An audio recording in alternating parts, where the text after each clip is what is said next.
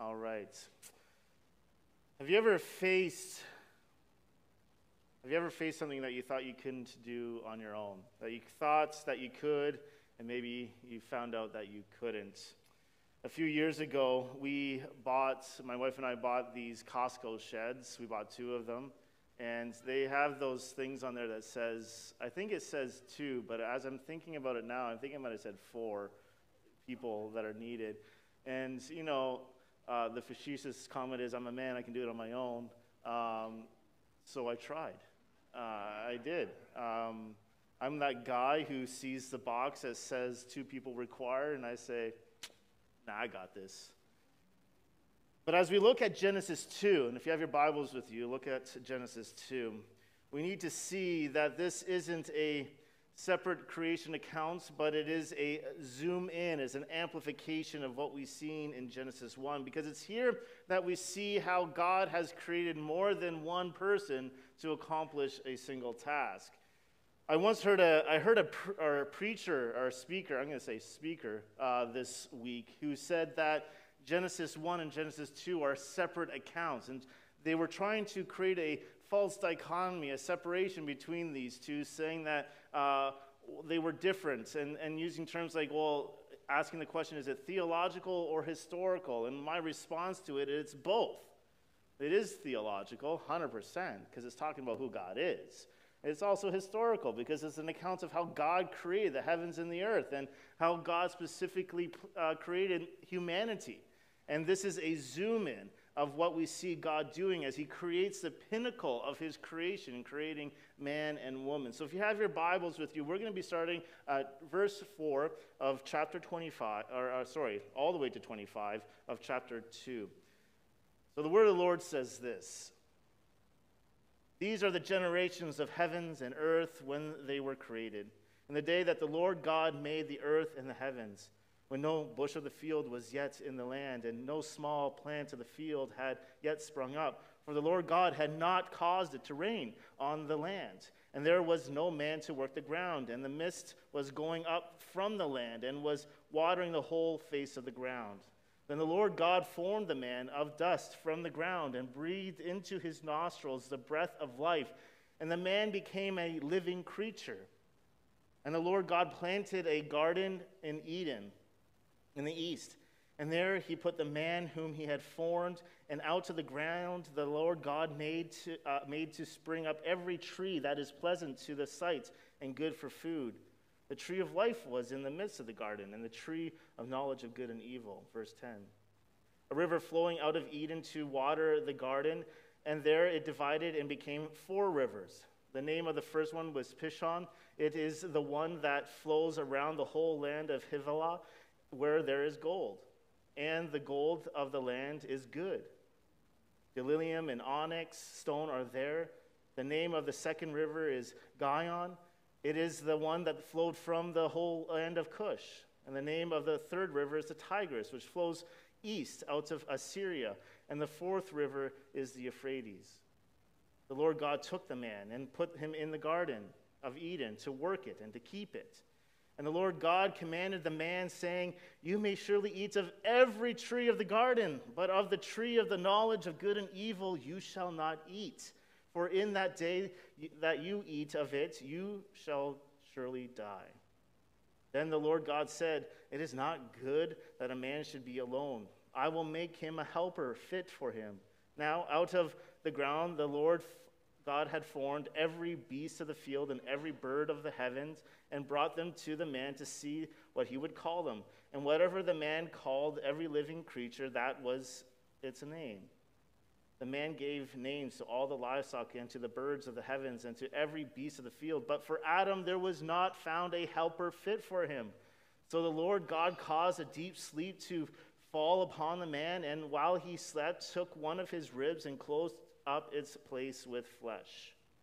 And the rib that the Lord God had taken from the man he made into a woman and brought her to the man.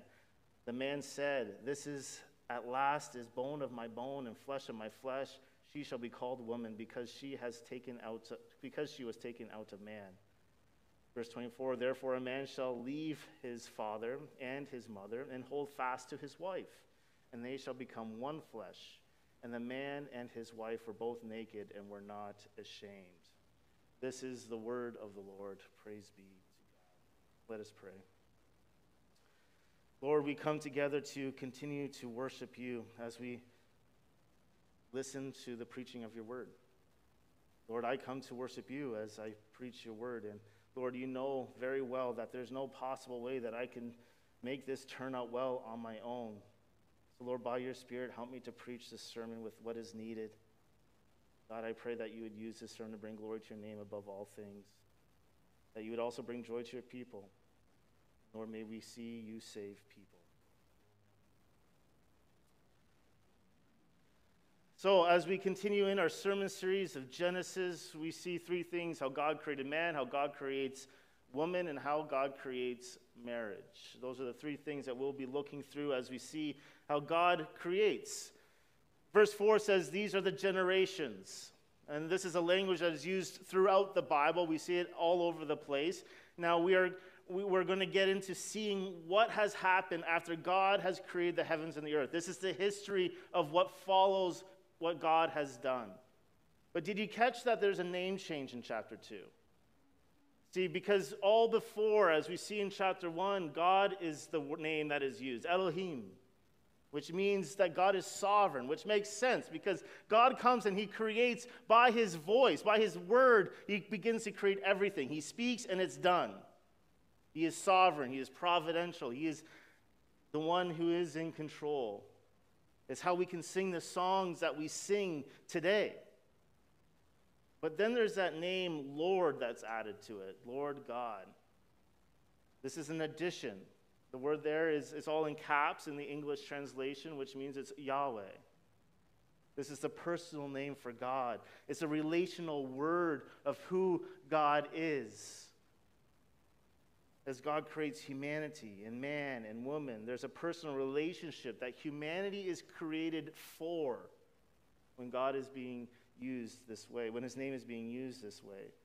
He is a covenant-keeping God. He is a promise-keeping God. He is the one who fulfills all his promises. And even in this name, it points to how Jesus Christ fulfills all the requirements of the law. Because if you're going through that, as Dave did so well, you really begin to realize that you can't keep any part of that law. Because we've all lied. We've all stolen something. We've all valued something more than God, which means in itself it is condemning. But Jesus Christ fulfills it perfectly. And in verse 5, we see that there's no bush of the field, which is in the land. And this is the idea that there hasn't been someone to tend the land yet. Man has not been created. Humanity has not been created yet. There's no wheats or cornfields that are happening. And that there's water that came out of the ground and waters the entire surface of the land. And some people actually use verse 6 as proof text of Scripture, as to say that Scripture is a metaphor rather than something that's narrative. And I would actually say that's not true. And science actually proves that, because in 2014 there was a Time magazine article that said there is more water, 7 times more water, underneath the mantle of the earth than there is on top of it. Which means that there's more water that's deep down under the ground than there is on top of it, which is crazy to me, because if you look at a picture of the earth, there's a lot of water. And then verse 7 comes, and the Lord God forms.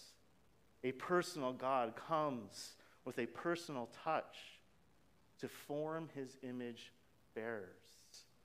What a picture of an intimate relationship between God and man, between God and humanity. Like a potter making a work of art, so God does with humanity. He fashioned, he created. And not like all of the other creatures who just simply spoke into being, but here he fashions humanity together. He makes them. This is, as I said before, an amplification of what we see in Genesis 1, verses 26 to 31. God is the divine potter, who uses dust to shape the body of the one who will be his image bearers. What skill do we see here? You know, when I take clay and I try to make something, it's not good. That he comes and he makes man from dust from the grounds. And it doesn't really mean much now, but in the context of the next chapter, this is a huge reminder for us. It's a reminder of our frailty. Men and women were created in the very image of God, which is an awesome and mind-blowing thing. It is unique. It is special amongst all of God's creation. But here he comes, and there's a reminder in this. We are made from dust. Genesis 3:19 says, by the sweat of your face, in response to the sin, this is the curse, by the sweat of your face you shall eat bread till you return to the ground, for out of it you were taken, for you are dust, and to dust you shall return. We say this at every funeral when we're doing an interment. An in-your-face reminder of the effects of sin in our life. But I love what God does later. He comes and he breathes into the nostrils the breath of life. Which to me is kind of creepy because, I got personal space issues. But here God is. He comes and he takes of this care. You got to think of this care and intimacy of this act. What a reflection of who our God is. And if you are in Christ, I think about Ephesians 1 that talks about how God loved us before the foundations of the world. Do you ever dwell upon that? Just think about it. Before the foundations of the world, before this account, God loved you. Which means that you cannot work any more or any less for him to love you more or less. That is a mind-blowing thing to me. And I see that enacted right here as God himself bends down to breathe his breath into humanity. God himself kneels down to the ground and breathes in. God gave all creatures the breath of life, but here is a face-to-face, personal, and incredibly intimate act. God himself is the source of life. He is the one who gives us the breath of life. And Jesus said in John chapter 6 that he is life and that anyone outside of him has no life. And we see that right here. God is the source of life, but life only continues in him. And one of the questions that I was thinking as I was looking at this is what do we do with the breath that God has given us? But as we continue on in verse 8, God creates a man and then places him in the garden for a purpose. And this is a place where God invites humanity to enjoy fellowship and peace with him. When I think of Eden, I think of Adam and later Eve walking down whatever path there might have been with God himself. And I go, I want that. The reality is that in order to have a special communion with God that we see here in Genesis 2, we need to meet the prerequisites of faith and obedience to live in that communion with God. But Romans 3 says it very well that no one is righteous, meaning that no one has met the prerequisites of faith and obedience. We all have an inclinations of sin. And that was a beautiful thing as we walked through the Ten Commandments, because I hope it's a reminder to you of how you are a sinner. And you are considered lawless. And outside of a work of God's grace, you are not in communion with him. You are actually considered enemies of God. But God made it possible for us to have communion with him. And that's the gospel. That's the good news.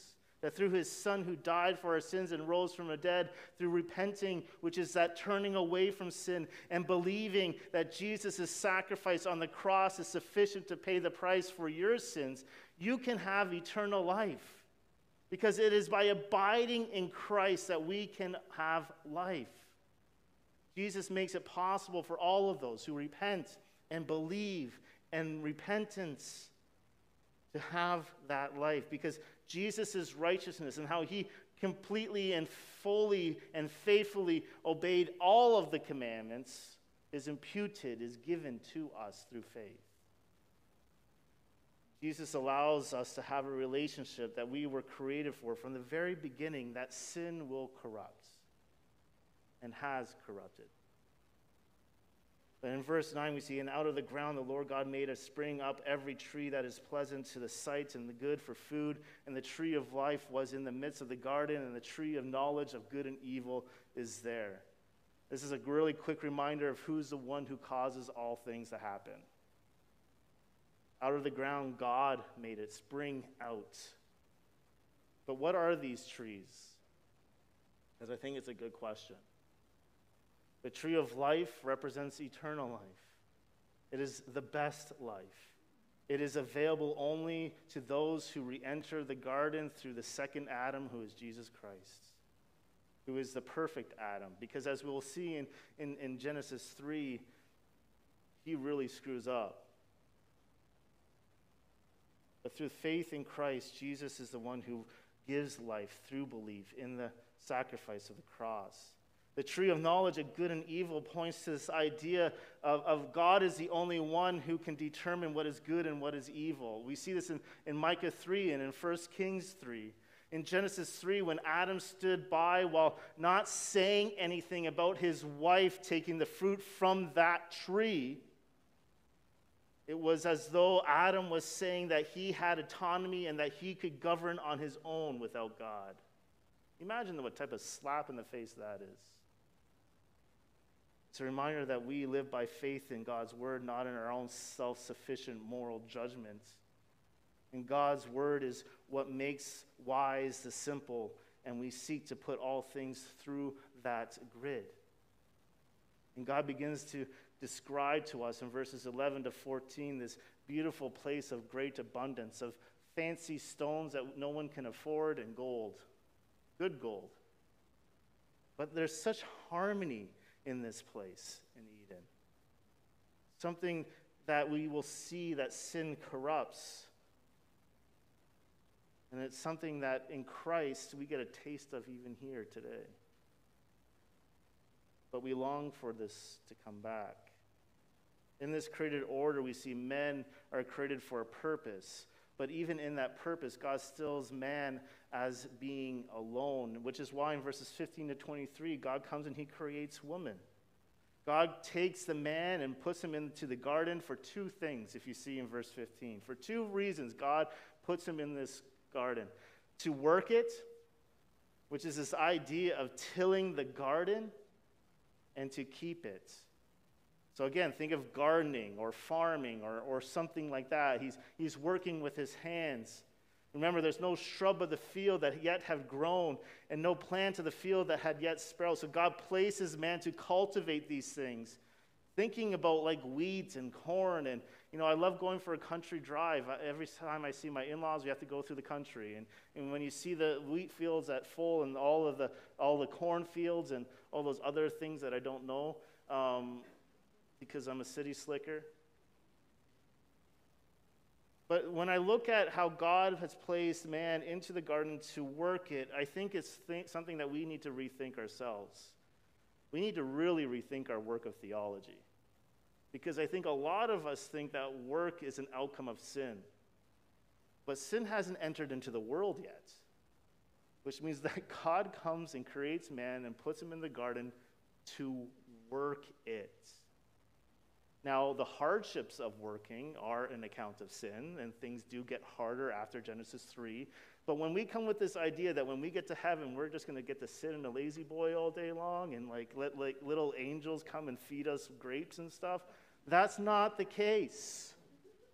It is going to be going back to what God has originally intended it to be, which includes work. We know this, right? If you don't work, you begin to fall apart very quickly. Jesus will come back and he will be the final solution, and the effects of sin on that work will be gone. And we will once again enjoy a blessing of the new heavens and the new earth where there will be work. Then he comes and God says, you must also keep it, which is this idea of watching over and guarding. The job that God gives a man is not only to be like a gardener, but also a guardian over what God has created. I'm not an environmentalist in any sense. I like my gas car. However, we are called to care for the things that God has blessed us with. So let us care for what is around us. Like, don't be the person who's throwing garbage on the ground or something. You got 2 legs, use them. The job that God has given the man is not just to be there, but to also watch over what he has created, just like we see in chapter 1. But there's still something missing. Even with all of this, there's still something missing. A man still needs something more in order to be faithful to what God has called him to be. There's still a loneliness and aloneness that is here, but we will get there. Because in verses 16 to 17, we see that God's first words to Adam are actually a command. He says, a command to eat any tree you want, but not the tree of good and evil. Which is why you see those cartoons where it's like a giant red button that says, do not push. I think that's probably what's happening at this moment. Why? Because if they eat it, man will die. There's an immediacy to these words. This isn't something that's going to maybe happen, but no, this is once you eat that fruit, you're done. And it's going to be physical and it's going to be spiritual, as we will see in the next coming weeks. And why not eat this tree? Because again, it is a picture of God is the one with moral authority over all things. That's why we go to God's word all the time. It's not about what I say or what Joey says or whatever. It's about what God's word says. And us seeking to be faithful to it because it's the moral authority. And what did God send, and who did God send this command to? I know it's an obvious question, but it's an important one. He gives it to Adam. What does this show? I think it shows that God has given a certain sense of responsibility and leadership to the man. The role has the responsibility to guard and care for all of creation. And as we will shortly see, it is also the role of leadership and responsibility in marriage. Ephesians 5, verses 22 to 33 talk about this very clearly. When Steph and I were first married, we were having I remember these chilling words that she said to me. And we were discussing some marriage issues, and before someone smart comes up to me and says, oh, you got issues. Yeah. Don't you? If you guys aren't arguing and you're married, I got, either you're like God, which you're not, or you're lying to each other. So pick one. Both are sin, by the way. All married people should talk, and all married people argue. But she says these words to me. She says this, I just want you to eat. They're chilling words that are still in the back of my mind, even to this day. And I think that might have been, we've been married for almost 20 years, and that was probably 17, 18 years ago. When I hear those words in the back of my mind, it reminds me of something that I'm so weary of hearing out of the mouths of wives, daughters, just women in general. They say these words, there are no men to lead. Brothers, and I'm speaking to you men right now, women, please listen, because now you have something. For you single women, this is what you look for in husbands. This is a travesty.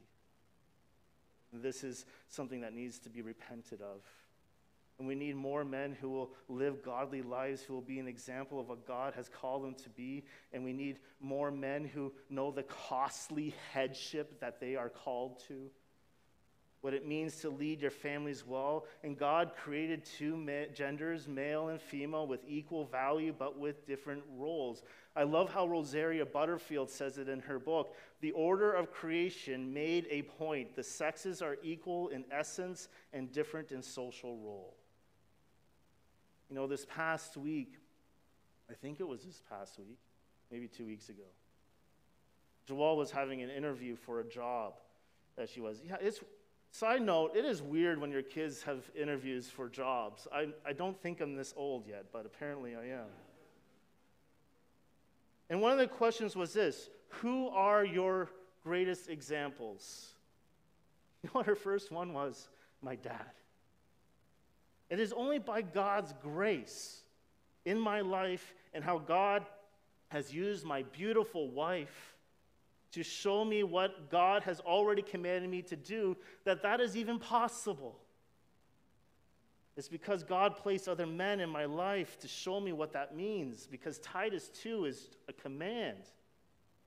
It's a testimony of God's grace in my life. And men, we need to get our heads in the game. And I praise God for some of you who are doing this faithfully, but you have to look at your lives, and some of you are not. I praise God for those people who are. And if you want an example, go find a man who is. Just look at their life and then look at God's word and say, I want to be like that. Your families need you to be. Your church needs you to be this. See, the pattern that we see in Scripture is that headship initiates submission support. Husbands, your wives should not be the one who says, hey, let's pray, or hey, let's do a Bible study, or hey, let's whatever. I'm not saying that your wife cannot say, let's do this, but the person who's saying, let's do this should be you, because to say, let's do something means you're taking initiative, which means that you're leading. And they could go like this. The husband says to his wife, hey, can we talk about our finances and make sure that we are living in our means and honoring the Lord with our money? And then he might continue on, which is something that I would say, I'm not very good with these numbers. And you are a math major. So how about you keep taking care of the writing of the checks and paying the bills and so on? But notice who's taking the initiative in that conversation. And I hope you see what it means to be a helper as we break this down even more. It's not about one being lesser, or it is about roles and responsibilities. God did create man to have a sacrificing headship in marriage. And we see that right when God comes to Adam and says to him, you shall not eat of this tree. Because in Genesis 3 comes along and we see that Adam is literally standing right beside his wife as she eats the apple. Or not apple, sorry. Pastor Chris is going to get me for this one. Fruit of the tree. Because I grew up in Sunday school, and what is the picture? As an apple. It's not an apple, guys. I had a friend who used to make the theological argument that it was a tomato because he hated tomatoes.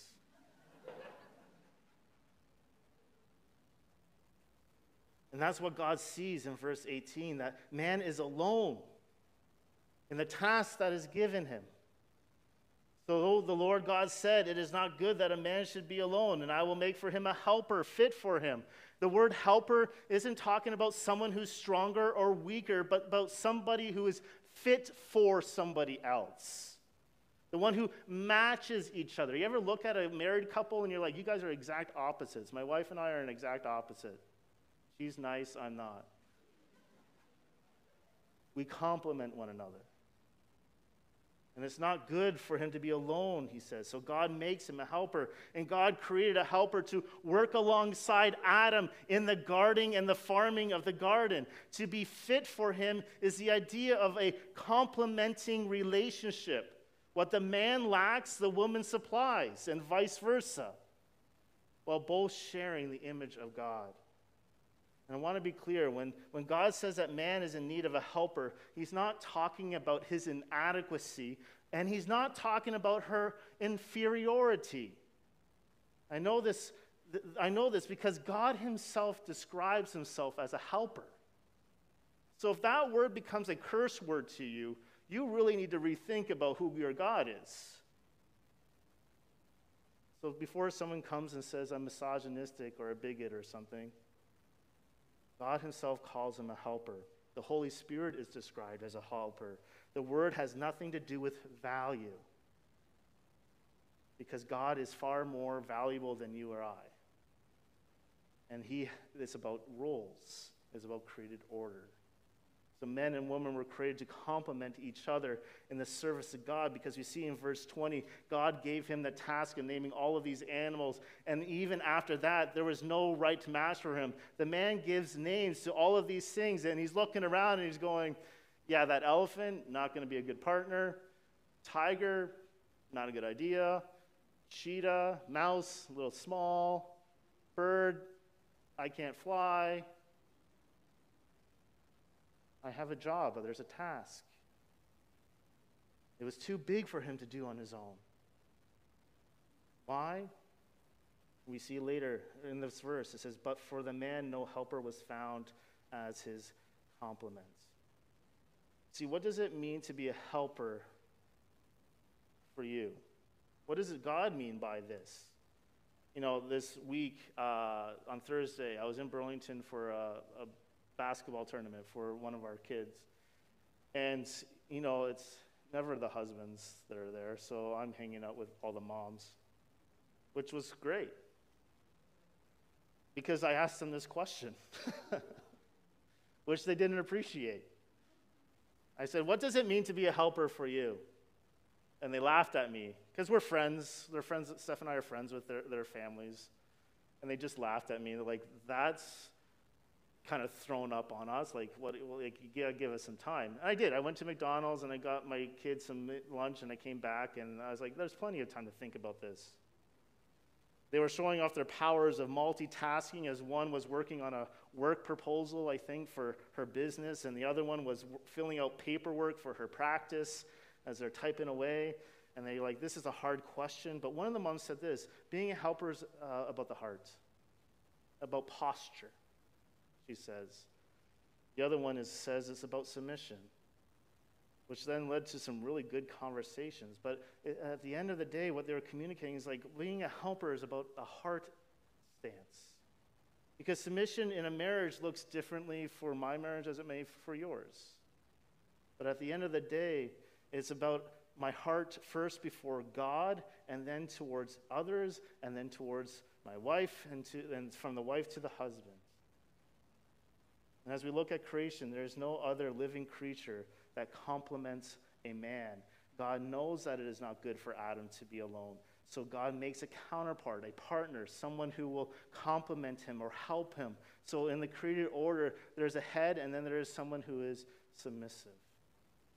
And I want to take a couple of minutes to talk about what submission is not, because I think this is important. John Piper has a great article on this called 6 Things Submission is Not. He lists them. Submission is not agreeing on everything. You can talk to my wife about this. It is not about agreeing on everything. It doesn't mean leaving your brain at the altar. It doesn't mean that you don't try to influence your husband. It doesn't mean putting the will of your husband for the will of Christ. It doesn't mean getting all of the wife's spiritual strength through your husband. You are called as a Christian, made in the image of God, to get into God's word and to learn about who he is and be a theologian of what he is. Husbands might have been commanded to do this, but at the same time, submission does not mean living or acting in fear. No, husbands, you have been commanded by God to costly headship. And just as Christ is the head of the church who gave himself up for her, which means submission flourishes from biblical headship. To be a helper is to be submissive, but not less valued. That's what we see in verse 22. And the rib that the Lord God had taken from the man, he made into a woman. I got this thing for when we're talking about people's surgery, I finally get these phantom feelings. And my side suddenly starts hurting as I'm reading this. But it's a beautiful picture. It's a beautiful picture that God paints for us as we see how God created man and woman as equal and valuable in his eyes. Just as God formed man, he also forms women. And as God created male and female, both equal in his eyes, in verse 23, he designs them with different roles, and he brings them together. This is what God created. He created this thing called marriage. God created one Eve for Adam, not multiple Eves. Marriage is to be heterosexual, monogamous, because it is the pattern that God established in creation. And even more, it is the picture of Christ and his church. One pastor put it this way: marriage was first instituted by God in the order of creation, given by God as an unchangeable foundation for human life. Marriage exists so that through it, humanity can serve God through children, through faithful intimacy, and through proper order of sexual relationships. This union is patterned upon the union of God with his people who are his bride, Christ with his church. Within marriage, husbands are to exercise a role of self-sacrificial headship, while the posture of a wives is godly submission to their husband. This institution points us to our hope of Christ returning to claim his bride, making marriage a living picture of the gospel of grace. So God puts both Adam and Eve into the garden together to keep the garden, and the roles of men or women are part of that created order.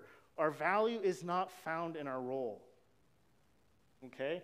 Because you might be a mechanic or you might be a lawyer, doesn't make one more valuable than another in our own culture. But God shows the ultimate way that men and women complement each other, but creating the closest relationships possible, which is what marriage is. As we see in verses 24 to 25, God creates marriage. Because God is the one who creates man, and God creates woman, and God creates marriage, he is the one who gets to define what they are, not you and me. So God is the one who created marriage with the bonds that are the closest relationship among humans, to the point that the obligation that are created in marriage overrides the duty one has to their parents. Right? That's what he's talking about. Therefore, the man shall leave his father and mother and hold fast to his wife. Which means moms and dads, and I'm saying this to myself, I hate to break it to you, but when your son or your daughter go off and get married, their priority is now their spouse, not you. So if you're meddling, stop. Get back and let them work on things. Be their supportive parents, all that fun stuff. But stop meddling. Stop, and this means for married folk. It means stop going to your mom and dad before you start talking to your spouse. It means that you've come together, you're cleaving together.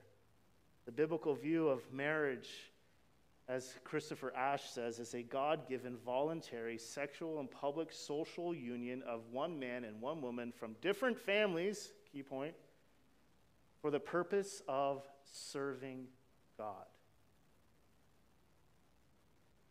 And for all of you parents who have kids in here, I have to talk about one flesh, so good luck talking about this with your kids later. That means one unit. It means they're together. It's not them plus the parents. It's not them plus their best friends. It means they are the unit. They are the ones who are created to complement one another, which ultimately shows itself beautifully in a God-honoring marriage. This is a union between one man and one woman, which is consummated in intercourse, sexual intercourse, meaning that God is the one who even created sex, and that it is good within the boundaries that God has created, which means that he is also the one who gets to create the purpose of that sexual activity. And as we see in Genesis 1, one of the outcomes of that is to be fruitful and to multiply. How can humanity be fruitful and multiply and spread out and subdue the earth if man is alone? It's kind of hard. Parents, can I challenge you to do something? And I think the church has done, and I was a youth pastor for 11 years, and I think the church has done a pretty poor job at this. Talking about sex is a taboo subject within the church. And I'm not talking about the crassness and all of those things. But we don't talk about it. And we don't talk about it from the perspective that God has made it to be, that it is good and beautiful in the context and the boundaries that God has created it to be in, between one man and one woman who have publicly committed themselves to each other. For you younger people, it means that intimacy and sexuality and sex gets better over a longer time. in a standing, godly marriage, it gets more beautiful, it gets more good. The way that God designed it to be. And when it's taken out of marriage, sex becomes cheap. But it is valuable in God's eyes. But sex also is more than just a functional or an act or something like that. It also plays a function of procreation. Teach your kids these things. Because on a side note, they will find out. They will. Like the statistics, like if you're a parent and you have teenagers, do not assume that your kid is not looking at porn. Assume they are. And that's where they're learning about sex. But God has defined it in a certain way, as something that is beautiful and good. And God says, teach our kids this. And I'm going to go back to parents, specifically fathers, and say, you're the ones that should be saying, let's talk about this. Because they're going to learn about it. If it's on the playground, if it's by accidentally clicking on a link, if it's those junk mail things that they always have, whatever it may be. But God created it. And as we see in verse 25, and the man and wife were both naked and were not ashamed. That's some marriage counseling right there. See, before sin enters into the world, do you see the harmony? Do you see how God created the relationship between man and woman, and then how he created the relationship between husband and wife to be? It is so beautiful and so good that even in their nakedness, there was no shame. And I don't care who you are, the husbands are always wondering, am I adequate enough? And the wives are like, oh, my roles. Not here. There's no shame. There's absolutely no shame. They're just standing there looking at each other going, hey, how you doing? You see how chaotic sin is in our world. It's not that God is still in control, but there are consequences to sin. And I look forward to the day when Jesus gets all of this out of the way. And on a future note, Jesus is very clear, there's no marriage in heaven, but that's another sermon. But I do know at the beginning of time, there was no shame. Even in the most intimate of relationships between a husband and wife, there was no shame. Marriage is rooted in God's created order, which means that culture doesn't get to dictate what it should look like. It means that God's word gets to dictate what it should look like. Culture doesn't get to dictate what is a man or what is a woman. God dictated that already. God dictated how those relationships are supposed to work. Now, they could be unique and different and, whatever works for your relationships. But they are there and God has defined them. God brings Adam and Eve together and they are united as one. That does include sexually. It is here that we see the definition of marriage and what it looks like. It is to be exclusive. It is supposed to be permanent, and it should produce offspring. We see this in Genesis 1, verse 28. And I really like the definition that I read this week. The submission of a wife is a voluntary submission, an expression of her godly submission to God. The headship of a husband is to be costly. Headship. Why? Because it is patterned on Christ's love for the church. Men, I want you to go home and think about what that means for you as a man. At its best, this pattern is beautiful and life-giving. It may be subverted by a tyrannical husband. It might be subverted by a wife who fails to be a partner with her husband, but is simply passive. It might be subversive by a rebellious wife.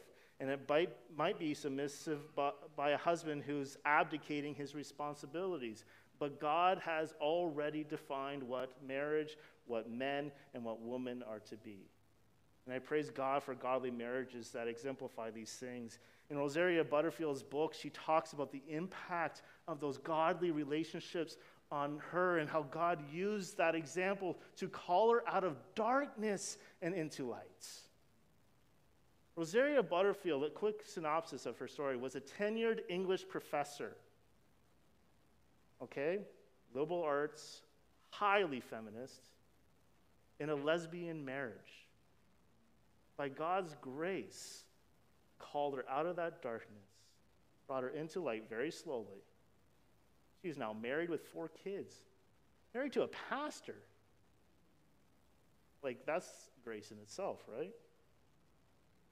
Yesterday, one of those moms that I was talking to, I was so moved by this because we're talking about a teacher at our school who was an elder at her church and the impact that marriage was on her. As she's doing her residency in the hospital, she is seeing an example of what it means to have a godly marriage.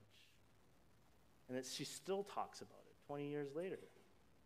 God creates marriage between one man and one woman as a picture of the gospel. So what, you may ask? God created man and woman to complement each other to serve God.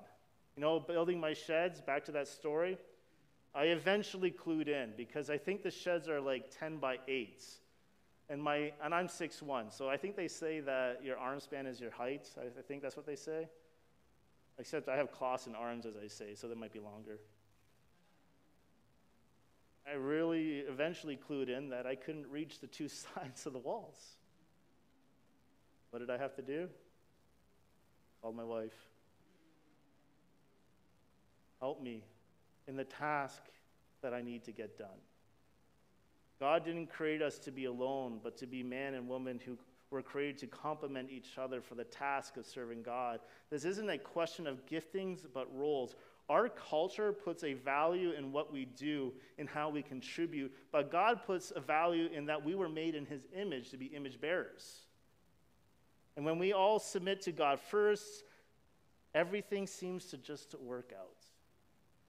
We bring him glory when we serve him in the roles that we were placed in this. When I do premarital, I hammer one thing all the time because I know for a fact they're not going to remember everything we talk about. Fix your eyes on Christ. Everything will be okay. Together and individually. God placed man in the garden with the task of keeping and working it. God knew that he couldn't do it alone, so he created a helper to uniquely create him in that task. And this is what we call in our doctrinal stance as a church complementarianism, meaning that by God created differences in men and women as a normal pattern of these 2 sexes. This is an idea that gets a lot of flack in our world because we think that whatever a woman can do, a man can do, and whatever a man no, we don't ever talk about whatever a man can do, a woman can do, actually. But we were meant to complement each other because we have weaknesses. For example, I have friends of mine who are MMA fighters. I don't know why. I know. And I said to them once, I'm like, what do you think about this whole transgender thing? It's like, man, I will break the neck of a woman if we're MMAs. We know biologically we're made different.